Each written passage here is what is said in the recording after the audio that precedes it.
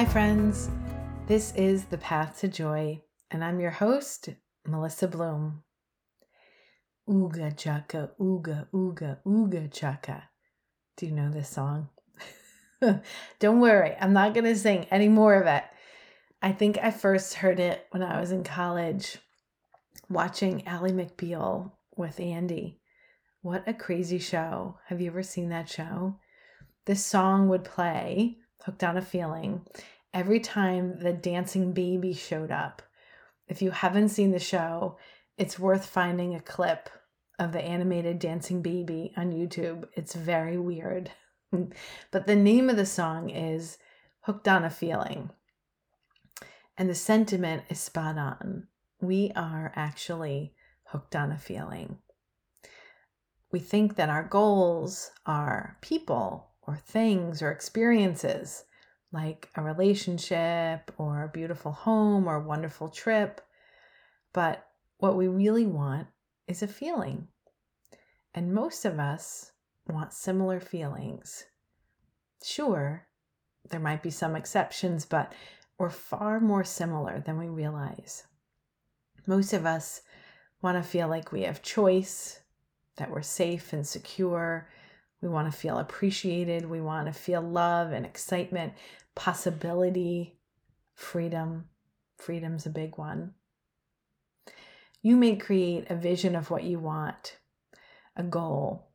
Say it's owning a ranch with your kids in Wyoming, or taking a lavish trip with your family to Tanzania. That might be mine.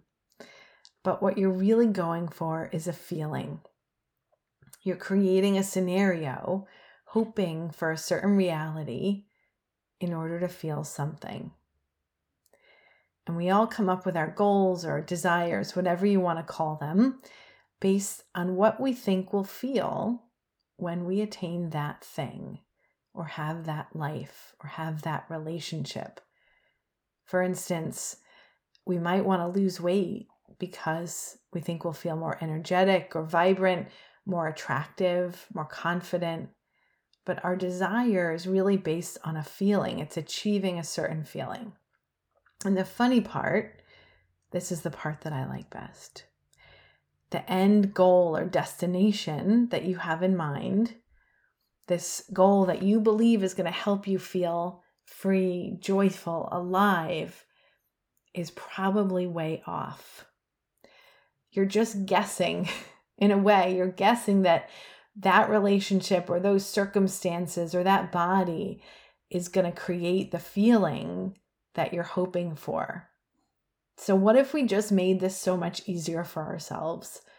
What if we worked on the feeling side first and let the destination, the desire, the goal that we think we want be a little bit more open-ended?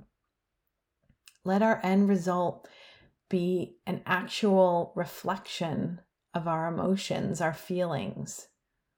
If we can switch out our viewing lens and start to feel more freedom or confidence or support or appreciation in our existing life without anything changing, then we allow forces beyond our control to create a reality for us that provides a match to the feelings we really want to feel, right? Not simply what we think we want. And the specifics of what you create, of the reality that starts to develop for you that matches your emotions, may surprise you. I'm not telling you to stop daydreaming.